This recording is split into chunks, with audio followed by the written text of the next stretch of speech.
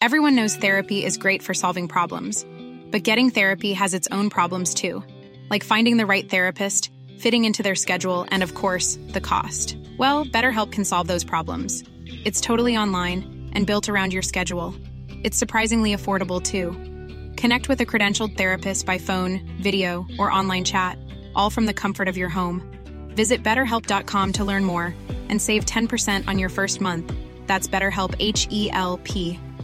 Hey, I'm Ryan Reynolds. At Mint Mobile, we like to do the opposite of what Big Wireless does. They charge you a lot, we charge you a little. So naturally, when they announced they'd be raising their prices due to inflation, we decided to deflate our prices due to not hating you. That's right. We're cutting the price of Mint Unlimited from $30 a month to just $15 a month. Give it a try at mintmobile.com/switch. $45 up front for 3 months plus taxes and fees. Promo rate for new customers for limited time. Unlimited more than 40 gigabytes per month slows. Full terms at mintmobile.com.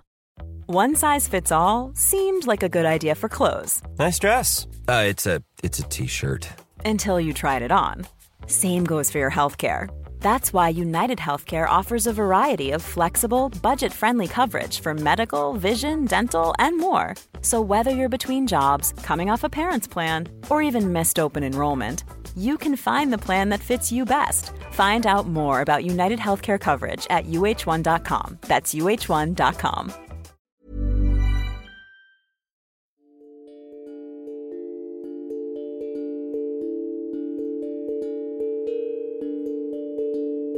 Aloha Yoga Revealed podcast. This is Alec Bashal Rubin, and I am excited to welcome you back to yet another invigorating episode of the Yoga Revealed podcast.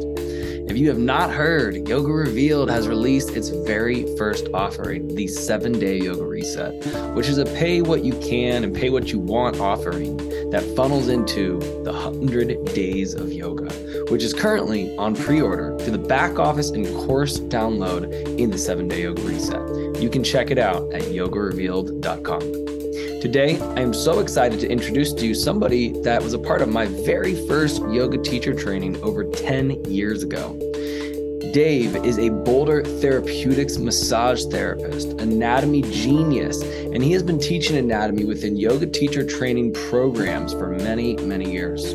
We dive deep into the journey of yoga teachers learning how to not only protect their students, but also students learning to further take care of themselves and what is appropriate for an individual and what is not.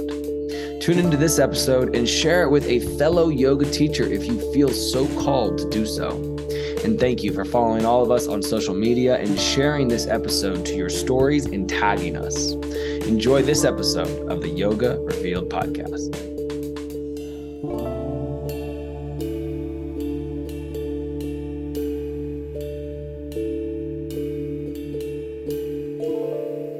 Namaste, Yoga Revealers. Welcome back to another episode of today's podcast, Yoga Revealed. I'm so grateful to be here. My name is Alec Bashal Rubin, and I'm here in beautiful Boulder, Colorado, and I'm sitting across from an old friend who I actually met 10, 11 years ago in my first yoga teacher training. So some of you guys might know I've taken 10 different trainings over the last decade of my life, and that has just had me sit in the seat of Svadhyaya, self-study, the studentship. And Dave Abookire, he was the anatomy teacher at my very first training. And a couple weeks ago, I was in the gym sharing my organic superfoods at a booth, and I saw this guy across the way. I was like, he is so familiar. And at the end of the night, I went up and we made the connection and we realized, wow. And we started to talk about yoga and his journey. And I was just like, wow, this is so insightful. And I'm excited to have you here on the podcast today to share your journey as the worker that you are in health and wellness and anatomy and the incredible insight that you have on the body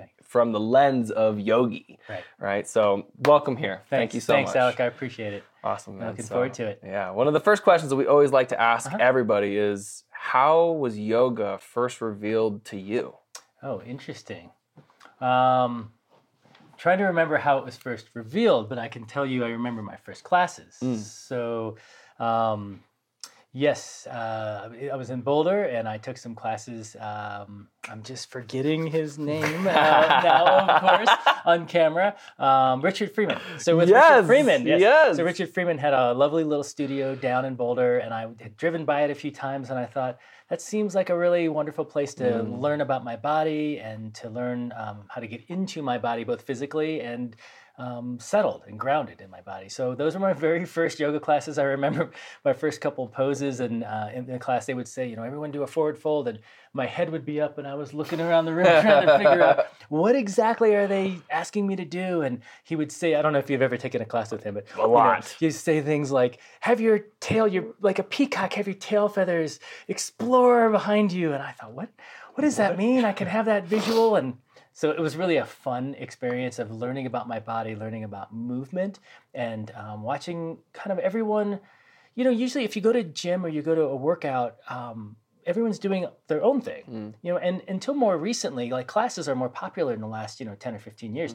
Back then it was really kind of rare, at least for me in my experiences, to explore everyone moving in the same way at the same time in the same community. Right. It was really kind of a beautiful experience for me. The Ashtanga Mysore journey. I think that's an awesome way to be exposed, especially with Richard Freeman and Mary Taylor and Ty. Yeah. They've been on the podcast, I put a lot of time in that room. So that's really cool. And tell us, who are you and what is your authority as a person who knows the body? Give us that journey. So many, many years ago, I started off in the corporate world, and I wanted to get into a line of work that really helped people. And so I found this path. I thought maybe physical therapy, and I was taking classes and just trying to understand how I could access health and healing and find ways to help people. So I studied massage therapy, and I studied orthopedic and injury type of massage therapy back in '99, so many, many years ago.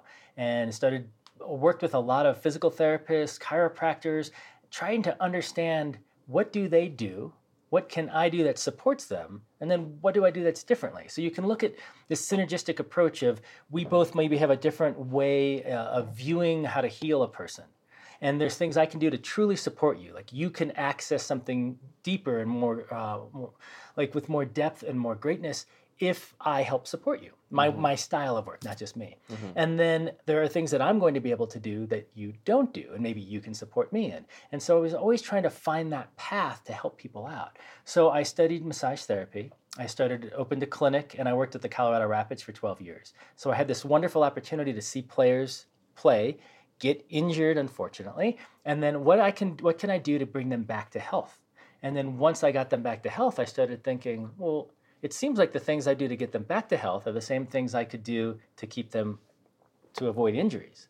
So then we started an injury prevention program, basically, and then if someone was injured, we knew what to do to unwind that. So we had a whole team, a medical staff that worked together. Wow. So I did that many, many years ago and kind of worked my way through that process and was invited to teach some anatomy for Core Power Yoga. I think it was in like 2005 or 06. It was many, many years ago. The wave was starting. It was just starting, and they had a program outlined, and I was given the opportunity to totally revamp it, which was great. And then I traveled all around the country with Core Power Yoga and a number of other studios as well locally, just teaching their anatomy programs. That's amazing. You were involved and I was a part of that, And it's for me, 10 years in now, I might not know as much on an anatomy level of ligaments and maybe bone names, but what I can say through Iyengar Yoga, where I put a lot of my focus over the last 5 years,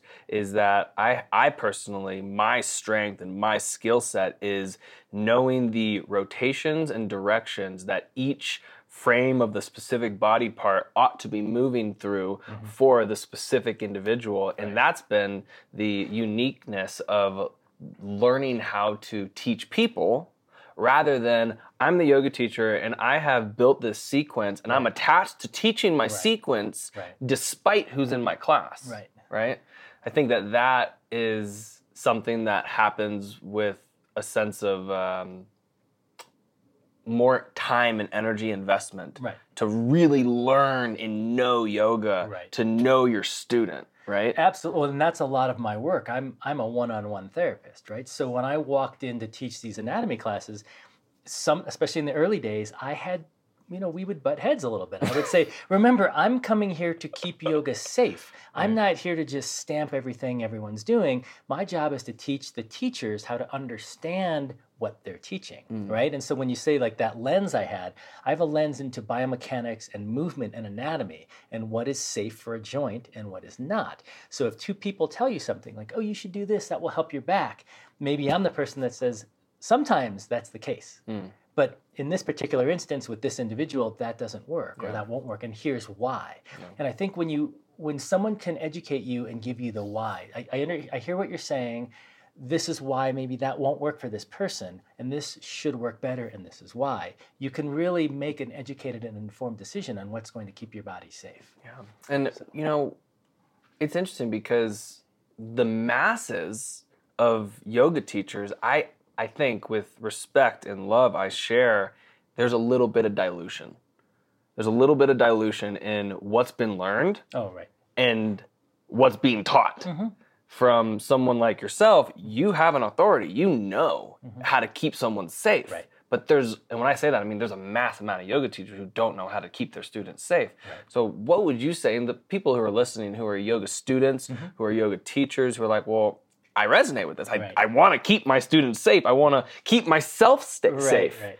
What comes to mind on how you could offer something to somebody who desires that? What would you share As far as the teachers and students both. Yeah. So, I'm the why guy, right? Ask questions, ask. So if a teacher says you should do things a certain way, and then, another one says to do it another way, ask why. Why do you think, and someone else told me this, oh, that's wrong. Well, why? Why is it wrong? What's right in it and what's not right in it? So for me, I'm always looking at modifications, and like you can call them modifications because, based on there's a theme of you're supposed to do things a certain way, but you can also look at it as just, treating your body the way it's supposed to be treated. So I have a mild scoliosis. My body rotates a certain way.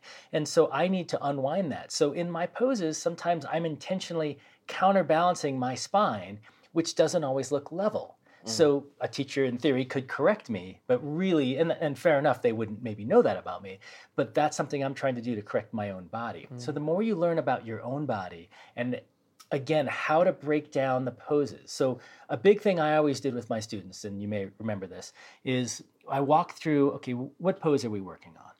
And what's the benefit of that pose? Okay, what are the challenges in that pose? And then what are some other poses you can do that will support, the benefits, right? So let's say you're doing something like, something as simple as a forward fold. Sure. Well, for someone, a standing forward fold, maybe that hurts their back, and maybe it's because their hamstrings are tight. Well, we can achieve a smaller forward fold in like a child's pose. Right. So how can we back up and find similar benefits without the challenges? And that's obviously a very basic movement. But there are some poses that people are doing. I remember I took a class. It was at like one of those festivals up in the mountains, right? And I think what happens is sometimes people get excited about, let's teach yogis something new. They've done these flashy transitions. Exactly. And then all of a sudden, I'm in a class that I feel like I'm in like a gymnastics class, and they're trying to push the limits of everything in my body in an unsafe way, not pushing and challenging, but taking my body to these places that aren't safe. And I thought, why are we doing it? Like, what is this practice all about? Is it about being showy? It's like these yoga competitions.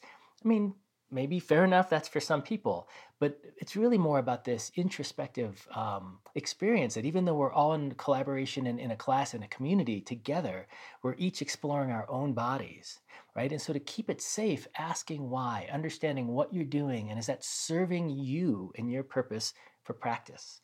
Or are you just following what other people are telling you to do? Can we get specific for a moment? Yeah, sure. So this might also be an opportunity where I get myself schooled. Fire away.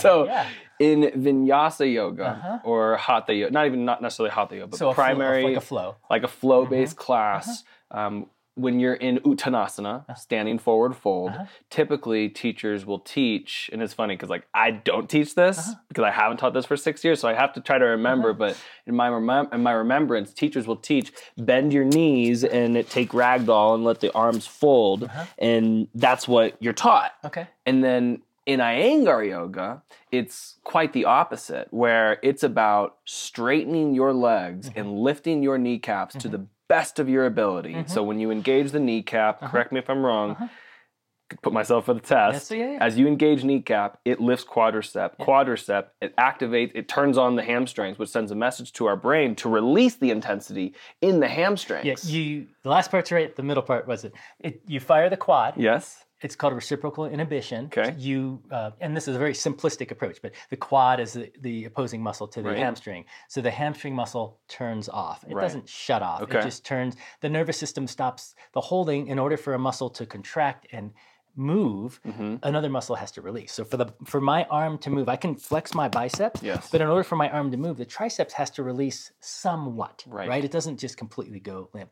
So in a forward fold, when you engage, and we call it maybe drawing the kneecap upward, you're engaging the quadriceps muscle, you're releasing the hamstring muscle, and that forward fold allows a release. Right. The interesting thing is when you're in a forward fold, you have an eccentric contraction with the hamstring. So they're releasing, but they're releasing, think of it as like slowly. It's like lowering something from a ceiling down. So they're still engaging, but they're slowly letting you release. Right. And so yes, that system works. Okay. And so then, But the bent knee piece is really just, if you have tight hamstrings, it shortens the hamstring. It doesn't put it as taut. And so it allows people who are less flexible to have maybe more access for the forward fold, because it's a hamstring, a little bit of a calf hamstring, and then the whole low back all the way through the spine. And so then in Iyengar yoga, what I've heard and seen, people who are not able to straighten their legs because their hamstrings are too tight, they are having the opportunity to put their hands on a block tower to be able to straighten their legs. Where I've heard and learned from different Iyengar teachers, if the knees are bent and you're folding forward fully, slow, long-term train crash to injure the lower back. Unless the goal is to continually lengthen and strengthen the hamstrings. I see. Right. I mean, if we snapshot at that and say that's all you're ever going to do, perhaps I could see that being accurate. But maybe another way to say it is, the question is it better to, instead of bending the knees slightly, staying upright with the knees straight and then getting more of a lengthening of that hamstring? I would have to think about that, but I see benefits in both. Right. So neither are wrong. I don't think either are wrong, but I mean, for the long-term gain in a body, I think modifying either way with the intent and the goal to have full length in the hamstrings and full length through the spine would be ideal. And remember, full length doesn't mean keep going. There's a certain point where we don't want to keep going. Absolutely. You don't want to snap. No. I mean, okay, so let's talk about who usually loves yoga. Like picture a yoga body. They're built a lot like you. Yes. Right? This long, lean body, right? Totally. And usually, not always, you're very flexible, right? I'm less flexible, right? And so I'm somewhat flexible, but sometimes people are hypermobile. And a large population of people that I see in my practice that practice yoga who are injured are hypermobile. So they move too far. And they're in a practice that is always talking about lengthening, explore, like moving away from midline, as opposed to, I call it coming home. Like sometimes you need to plug back in. We use terms like that oftentimes in yoga. Iyengar might be different than that. Iyengar doesn't always push further. It's about, engaging and holding in proper alignment. But sometimes when we're moving quickly through poses, that flow can sometimes, you're focused more on the flow than on the body position because of timing. And so it's just something to be aware of. Right. And I remember when we were chatting at the gym, we were speaking about how, one size of yoga does not fit all, right? And there are these different styles that serve different body parts and different body types, rather. Yeah. And can you speak about that? Right. So in the medical field, it was always interesting for me. I'd have someone come in and they'd say, "Oh, my doctor said to stop practicing yoga." And I said, "Oh, well, what kind of yoga do you practice?" And they said, "Well, they just said to stop." And I said, "All right, well, let's talk about that." So let's use the example of being hypermobile. So again, for people that don't know what that is, hyper, too much, mobile. So you move too far. Your ligaments are not going to necessarily stop the ball. Let's say in a ball and socket joint, they're not going to stop the ball from moving. So you can move beyond what we call normal or healthy limits. And naturally, it doesn't feel like it's a problem. Down the road, that's that slow death. It can nick away over time, and then all of a sudden you have a problem. So in a situation like that, someone who's hypermobile, I would say that typically be careful in hot classes, be careful in flow classes, especially if they're fast, right? Because those styles of yoga are typically, again, I'm stereotyping here, but typically they're going to push lengthening. And because of the speed and oftentimes the size of the class, there's not going to be as much ability to control where your body ends up. Individual attention. Absolutely. Yeah. Where in an Iyengar practice, for example, more often than not, it's more about engaging and holding, which builds strength. And if the instructor is not pushing too much lengthening, that could you can find that balance point of building strength, because that's what you need when you're hypermobile, is to build balanced strength and not length, because you already have the length, right? And so that's one example of a style of yoga that might benefit someone, where they could still practice, but practice maybe differently than they were. So instead of just throwing a blanket out there and saying yoga's good, yoga's bad, who's the instructor? What is the goal of the practice? What does your body need, and what should you avoid? So looking at that more medically than just yoga fixes everything. Right. And sometimes it's a wonderful gateway into health, oftentimes, but sometimes the practice of yoga becomes a repetitive stress injury situation, and we do too many things incorrectly. And again, I know I'm generalizing. There are so many wonderful teachers and instructors out there with so much education. Yeah. But again, I would have a very difficult time teaching 10, 20, 40 students. How do you keep an eye on everyone, right? You teach a very simple class. You keep it simple, because how do you start doing these like, okay, and now we're going to go up into handstand, all 40 of you, like, whoa. Look out. Yeah. I just, I don't envy that. It's a challenge. But in order for students to be safe, I think finding ways to find a practice that suits them and understand what they're doing. Yeah. It's so profound to me how we change. And as we change, if we're committed to our practice changes with us. Yeah. Our practice evolves us. 10 years ago when I first met you, all I wanted was to teach yoga to everyone. Everyone and everywhere. I was teaching at all the primary studios. At my max, I was at 20 classes a week. That's a lot. And I was filling them out. I had 30, 40 people in my class. And the funny thing is, if I took my yoga class then, today, in present consciousness, I would throw a block at my face. Like, what are you teaching? So fun and so hard, banging music, and it's just like, well, push. You're in Boulder, right? Yeah. Type A classes, love them. 10 peak poses, right? Yeah. And now I teach once a week at Movement Climbing Gym, prop heavy, and that's Tuesday nights at 5 p.m. And last night, sometimes I have 15 people in class, which is a lot. It's a lot to manage. Yeah. And sometimes there's 5 people in class. And, last night I probably taught maybe 9 poses. I was going to say how many poses. Yeah. Maybe. And that's, again, just different styles. I don't want to overly advocate one style over another, but there are so many benefits in really sinking in to a pose, understanding it, and doing it correctly. And then holding that correct pose and having those muscles feel it, have that memory. And one of my favorite things, like one of the poses that I taught was Trikonasana, but we did it twice. Okay. And the first side, I gave them a lot of instruction, and we used the block. Some people had to make a block tower. Yeah. And then we did it again, and as I did it again, I saw some eyes go like, oh God, because it was like, well, I'm like, yeah, I know. It's going to be sore. This is the point. Yeah. And on the second round, I didn't give as much guidance, and I think that's the aim. Where I find that a yoga class, and I wonder what your perspective of this is for the individual, the student. There's a Yoga Sutra where Patanjali says there's 9 types of students. And there's 3 categories. There's the mildly interested student, the intermediately interested student, and then the advanced, the highly excited interested student. And then within each of those subcategories, there's 3 subcategories: mildly mild, moderately mild, intensely mild, and then so on and so on. And my aim in a yoga class at this point in time in my life is to offer a tool to the students that say, hey, maybe there's something here for you to take home. Mm-hmm. It's not so much for you to just like bliss out for an hour. Right. Yes, it is. And also Right. self-educate and have this be Right. a opportunity to study yoga and take it home. Yeah. And I find that is something that I don't really see in many other yoga classes. When people come to my class, they're usually like, that was really different. And I'm like, I know. Well, and also think about what's the off the mat experience, right? Right. So the on the mat experience is, wow, that was a hard class and I felt this, I felt that.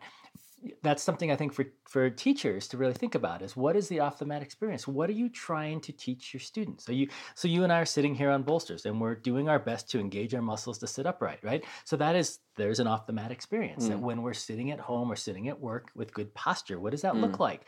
And the hope is your teacher has been talking about that, engaging those rhomboids, squeezing those shoulder blades back and down in neutral, not as far back as we can go, sitting upright, but not having a straight spine, allowing some curve, having a softness while there's also an engagement, right? So meaning we can move, but we're also holding. So what is our off the mat experience? What are we working? If we're working hips, maybe it's ski season, right? You can always, for me, and this is maybe not for every yogi, but for me, yoga is one of the many experiences I allow my body to engage in, right? So I ski and I bike and I work out in the gym and I do core work. I also love to practice yoga. So for me, there's that piece. For some people, yoga is everything. And sometimes that works, but sometimes maybe they're missing like a cardio experience, right? So for example, Iyengar is less cardio, right? And so, I mean, not that you're not breathing hard when you're holding, but Not gonna do chaturanga and stuff like that. right. So I mean, we should maybe, for a full spectrum of health, we should look at what yoga provides. So many things, and also maybe what it doesn't as well. And so looking at that, another thing I like to talk about with students is, name some poses that stretch and open your quadriceps muscles. Well, we've got our Warrior One position, which is the first back bend taught in the series of yoga. Right. And then in the vinyasa realm, we've got our crescent lunge, our lunge series. But the lunge, so the back leg.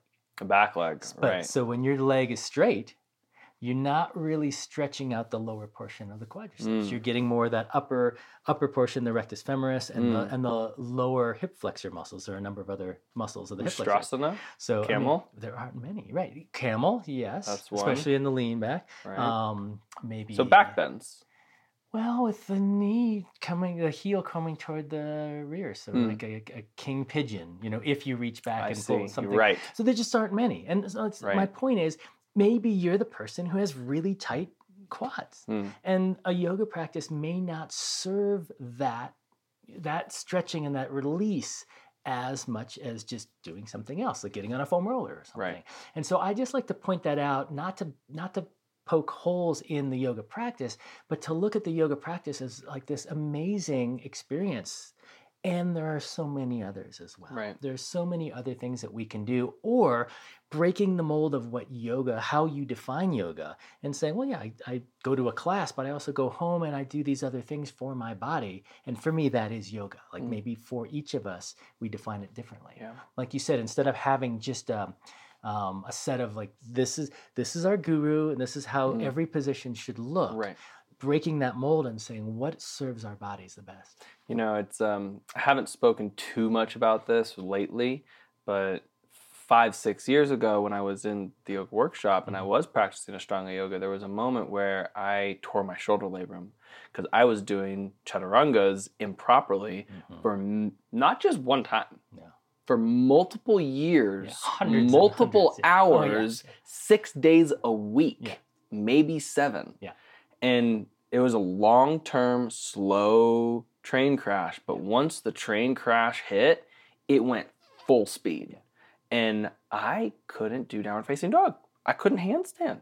And I was in love with handstanding. Once I unlocked that muscular code, I was like, oh, God, it's the most enlivening thing to do a press-up handstand. And all it takes is one, it could be a pinky, and you're like, I can't do my handstand. I tore you maybe have to remind me the exact name, but FTCC band.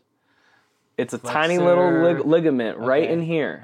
And I tore that. I tore my shoulder labrum, and I was out of commission. And I fell out of love with yoga. It took me a while to fall back in love with yoga asana. And that's where I think my yoga teacher, Eddie Modestini and Kristen Bostiels, and they teach a form called Yoga on the Inside. Iyengar impacted and influenced highly, and being able to really pull myself back from, I want to go and do crown shots, and I want to put my foot behind my head. I want to do all these crazy things. And now I'm like, oh my God, Parsvakonasana, pyramid pose, extended side angle, these are my favorite poses. So, foundational. Well, exactly. So look at it from my world, right? So I'm doing, my team and I, we're all doing, think of it as rehab. So anything that we can provide for you that will serve your body to make a positive change, right? Whether that's stretching or rolling or doing some kind of strengthening work. So when I look at yoga or yoga poses, if you go back to basics, basic movements, and build that foundation from the basic movements and then extend from there, that is the safest way to do a practice. The reality is many of us, myself included, I show up, I'm physically able and fairly strong, so I can muscle my way through poses. And then I do them incorrectly, and I pattern that incorrect movement. And then when I do the next level harder class or movement, I think I can do it safely. And the reality is I'm not moving correctly at all. So I'm training improper balance, so imbalance in my body. It's like when you tore your shoulder, you were doing something incorrectly and you weren't given enough warning signs. You just didn't know. I might have been given warning signs, you might have been and my ego was too strong because I was in second and third series. I was like, I got it. I'm fine. I'm 25. I'm invincible. Right. I was definitely warned. And then you're not. And then I'm not. You're like, I'm like, oh my God, it was the most humbling experience. Maybe if I do it again, it'll be better. Like, yeah. So first thing I would do with someone like you in that with your shoulder, I'd say, maybe right now doing chaturanga is not the best option for you. Can we find a practice for you that is less shoulder intensive, weight bearing shoulder intensive? And if you're able to just even lift arms overhead, if you can do that, let's start with that. If you can't, we'll break it down. So you break it down and then you build it back up slowly, right? Up into, like, not that a down dog is like this very high level pose, but for someone with an injured shoulder, it is. It is.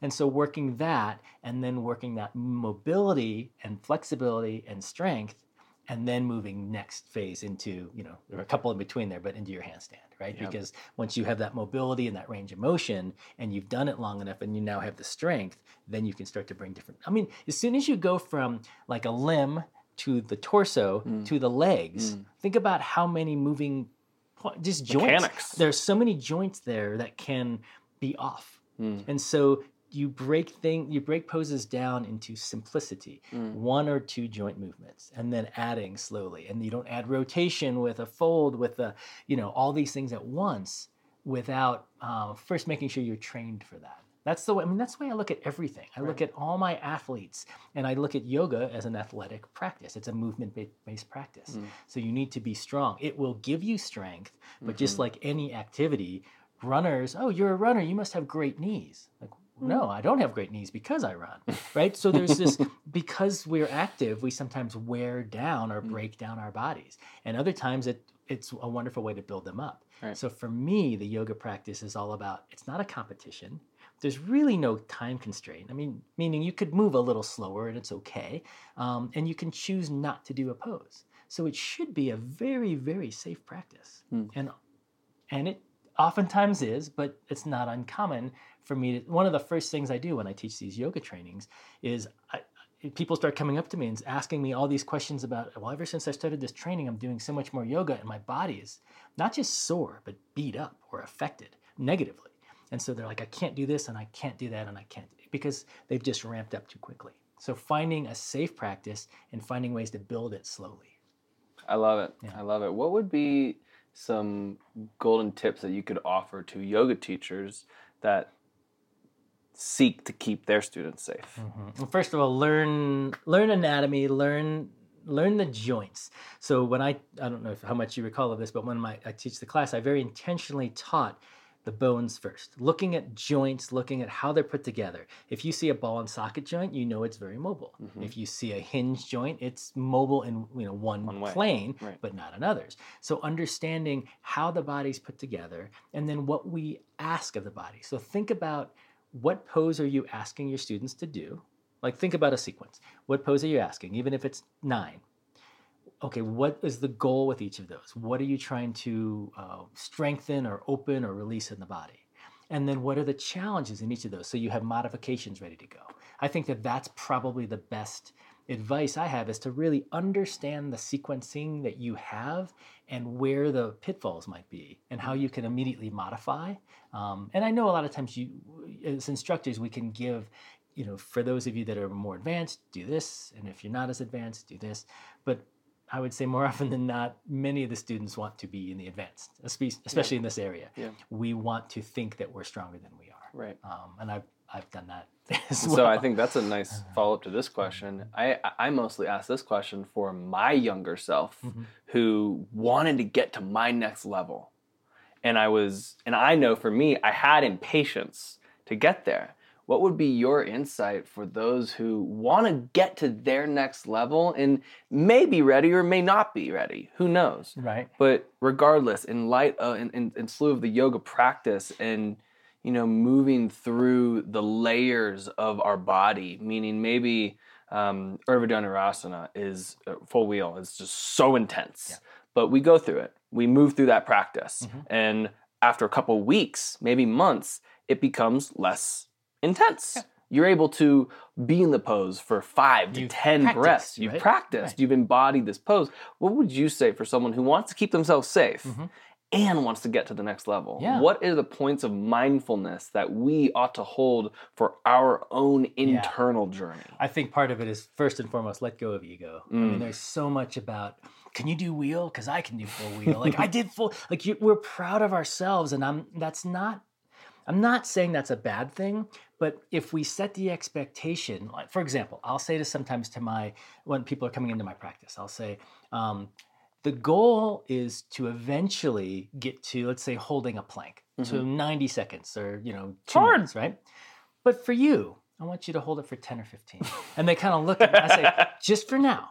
The goal, not today, is 10 or 15 seconds. Yes. I want you to do it properly, and I want you to do that for a week. And I'll see you next week, and I'll see how you're doing. If you're doing well, we'll have you go to like 20 or 30. And over the course of a month, they'll have built up. So the same thing with the practice. If you're practicing, let's use the wheel example.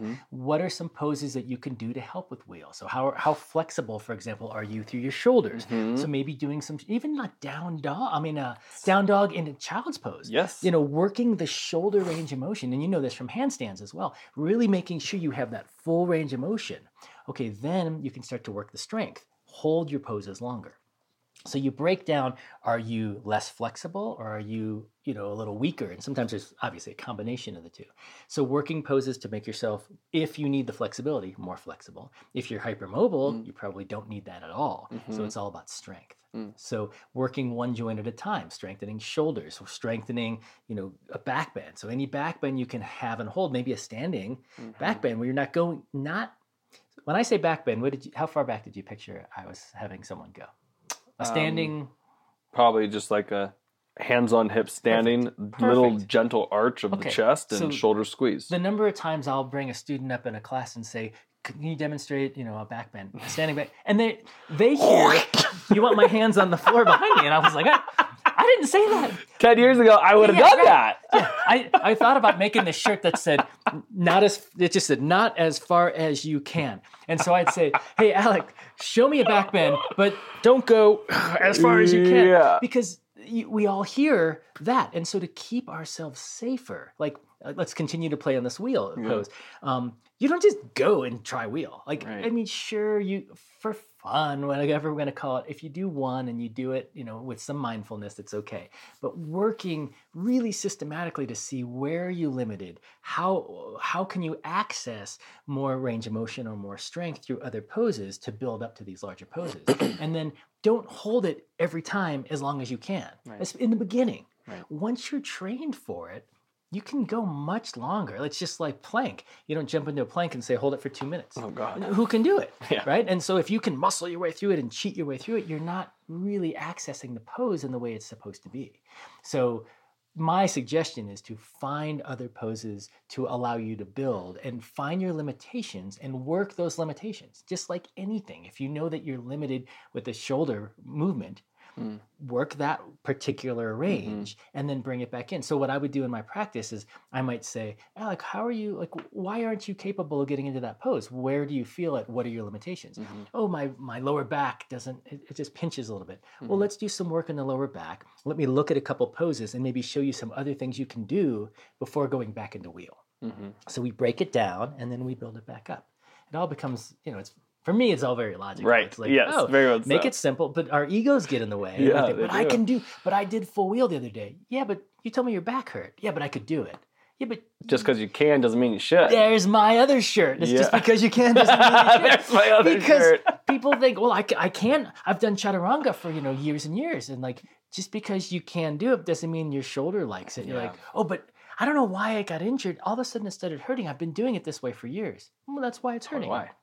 It's like bringing logic back into it. So if you let go of ego and look at just building things systematically, and sometimes that means breaking them down. You climb as well? Not really, but I can. So climbers in the gym and movement, for example. Yeah. If they're always trying the same thing over and over and they're failing, one argument would be, oh, keep working at it. Another would be like, try a different route or try a different movement or try, like, instead of hand placement. Exactly. Yeah. And so just shift it a little bit or go down to something simpler. Work, let's say it's footwork or something. Work your feet on these particular these segments of these rocks, these routes, and then bring it back into something harder. So I remember I did that once. There was a very small handhold wall, and I went and I worked in a safe place because I didn't want to fall off the big wall, in a safe way to work my hands. And so the same thing with the yoga practice, with basically any movement or any activity. Break it down, make it more simple, and then build it back up. And you know what you were saying, just like in light of when you offer a student, like, show me a back bend, they just go for it. It is so mirrored to our society. Yeah. Our society is harder, faster, better, stronger. Yeah. Go. Yeah. What's the speedometer in your car say? Like 160? Like, why? Yeah. Right? Oh, because I could. If I wanted to, I could go that fast. And like we think that with our bodies too. Like it really is up to like 160. Yeah, it's hilarious. Like, you ever come close to that? Yeah. So like, but our bodies. I got a 220. What do you got on yours? Because I could do. I'll show you a 220. I might tear a hamstring, but I can do that. We all think. And that's what I mean about letting go of ego. And I'm not on some pedestal saying I'm like egoless. I'm not, totally have run into my own challenges, and I'm constantly relearning this. But as a teacher, I try to let go of that and take my lessons and pass them on. But the biggest thing for me is having students really understanding the practice. For me, in Ashtanga practice it was more the meditative experience that I personally didn't get as much from an Iyengar practice. But for me as a medical practitioner, the Iyengar style seemed better suited for a lot of my patients and clients because it was a safer, slower movement. So you can look at the benefits of each, and I know we're just talking about two different ones, but there are a lot of different styles of yoga and a lot of different teachers who kind of break the mold of what style they have. And finding what suits you and suits your body, I think, is so valuable. That becomes truly introspective. Yeah. Instead of just, I showed up, I checked it off the box, I got it in, and now I'm going to go back to my life, my busy, crazy life. It's about really trying to embody those experiences of whatever you're doing, whether it's a yoga practice or whatever you're doing, to fulfill this inner power that we all have and that we want to cultivate so we can see how far we can go. I feel that it becomes a tool for self-reliant healing. Yeah. Something that we discover within what's working, and we get to call upon that where, for me as a snowboarder, when I snowboard, it just royally screws my SI up. I mean, it just... Oh, God, it's awful. And the next day sucks. However, I know 4 specific poses in a specific set sequence that really helps my lower back not have pain the next day after I ride. Right. And that is exactly the key of it being a tool for self-reliant healing. Right. So I love it. I think this is an awesome, insightful conversation that I find that students and teachers both are able to find connection to. And I wonder for you, where do you see the realm and the world of yoga going right now? Ooh, interesting question. Because I'll share real quick because it's funny because a couple years ago, it must have been at least 7, maybe 6 years ago. I interviewed Mary Taylor and Richard Freeman, and just as I ask you that question now, it reminds me I ought to go back to that interview and hear what they said, because 5 years ago then is different than now, and where will we be 5 years from now? I wonder what does your mind see? Well, it's interesting, right? Because back, especially 20 years ago. Think about how few yoga studios were around. I was looking at opening a fairly large studio in Boulder that was very visible because I really believed in, having a combined practice, and there weren't many yoga studios in town.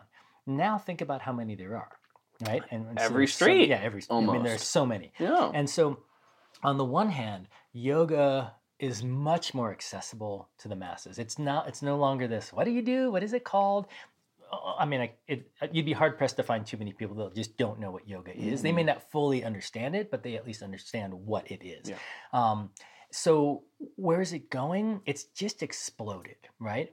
My hope is where it's going is that there becomes more depth in the education. But I think the reality of how our society is where it's going is, people open practices to make money. I mean, fair enough. They need to stay viable. Got to put food on the table. And if they can't pay their rent, they're going to close. So the model has become, you look at some of these bigger chains, a lot of them have been bought by investors. And a lot of them are about churning out as many students as they can, having a lot of programs, which again, it has more access, but sometimes it waters down the experience. How many trainings have you done? 10. I don't think the way of yoga is going into 10 trainings. Yeah. I don't think the average teacher is willing to put that much time and energy into money into a practice to teach right now one class a week. I mean, you're doing so much more with yoga. But my point is, having those, the people who are really truly loving what they're teaching and just learning more and more and sharing it, I don't think that's the way yoga is going. I think the way it's going is, how inexpensively can we knock out a teacher training program? How many students can we get out and then bring back in to teach? And how can we put many, many of these studios around different cities? And again, there are benefits to that as well. I don't want to only talk to the negative, because that is what allows. I mean, I found Richard Freeman's class, and he was one of the very few and the very probably best in town at that time. Yeah. Now there are so many other options. And so there are benefits in that, and there are challenges. And I think the way that yoga is moving is the way it's gone, is more and more studios, younger teachers with less education. Right. I think it's a really powerful question and a wonderful insight that is really grounded. Even 5 years ago, I couldn't have ever imagined that the social media wave had taken off so much with yoga on it as it is now. So I like that. I think that it is important to be able to see how, in hopes that the yoga becomes more in depth. Yeah. And it can go, I think it should go as wide as possible, reach as many people as possible, and also don't forget to go deep. Yeah. And to be able to self-inquire, right? Yeah, I would love to think that that's where it's going. Yeah. Where, very high level. Well, I don't know of a number of high level teachers anymore that are teaching programs. So there are, but anymore it's like, if someone wants to take a class, it's so easy. You can go online and take them now. You can't always get a license in your state, but you can take an online only class. You can do these in-person classes that are partially in person and partially not. The teachers change. Some of them are, many levels down from whoever started the program, and some of them are just, I just graduated and now I'm teaching you. Yeah. Because that's what they can afford to do. I love it. So that could be challenging. Yeah. So this has been an amazing conversation. And I wonder for you, last question that we always like to ask is, what is a golden nugget that you would like to offer to the listeners, whether they're teachers or students or just human beings on the journey Okay, so with that question, a little different. I was going to go a different route, but with that question, I think finding ways to assimilate information, whether it's, being in I was listening to a political podcast on the way down, being open-minded to hearing other people's views and opinions and understanding where they're coming from, whether it's looking at like, oh, we've been talking about Ashtanga versus Iyengar, and like, what are the benefits of each? What are the challenges of each? What are they missing or what are they providing? And so I found that with my own practice is like finding a lineage and only staying true only to that lineage without recognizing that there are benefits outside of that. I think, throughout life is just a way to stay open-minded and humble, and also allow yourself to be accepting of information so that you can embody it and then put it back into the universe, so to speak. So for me, that has become a big part of how I've learned and how in my practice I get results, is looking at each of us as individuals, having a body of knowledge over here, a slightly different body of knowledge over here, and then combining that into a unique experience. So holding that knowledge and being open-minded, I think, is this pearl that if we all did that, we'd all be much happier people and much more accepting.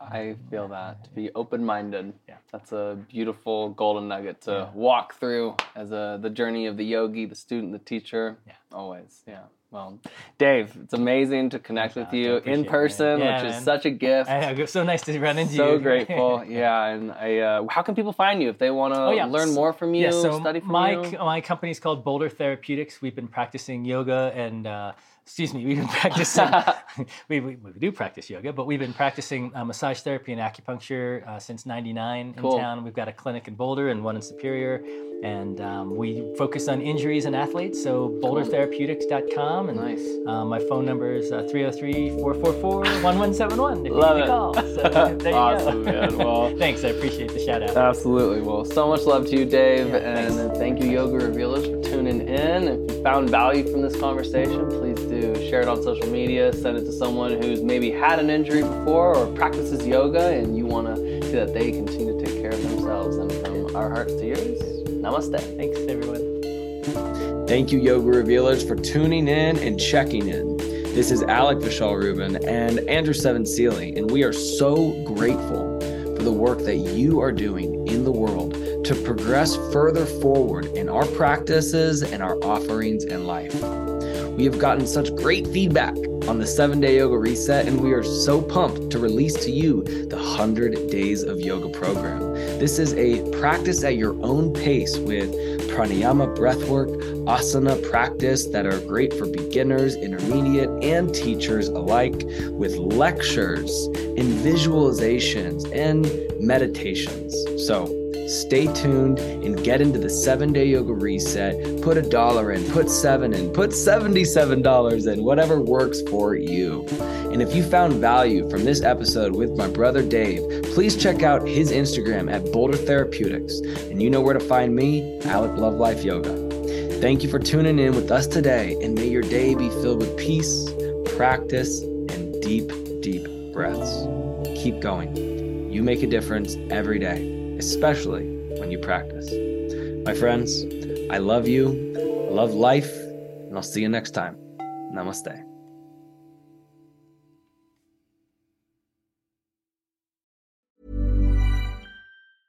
Hey, it's Paige DeSorbo from Giggly Squad. High quality fashion without the price tag. Say hello to Quince.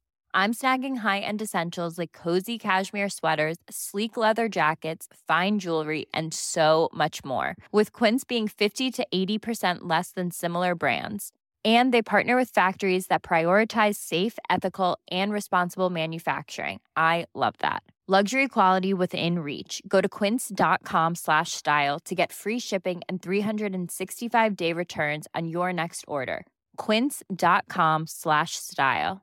Mom deserves the best, and there's no better place to shop for Mother's Day than Whole Foods Market. They're your destination for unbeatable savings, from premium gifts to show-stopping flowers and irresistible desserts. Start by saving 33% with Prime on all body care and candles. Then get a 15-stem bunch of tulips for just $9.99 each with Prime. Round out Mom's menu with festive rosé, irresistible berry chantilly cake, and more special treats. Come celebrate Mother's Day at Whole Foods Market.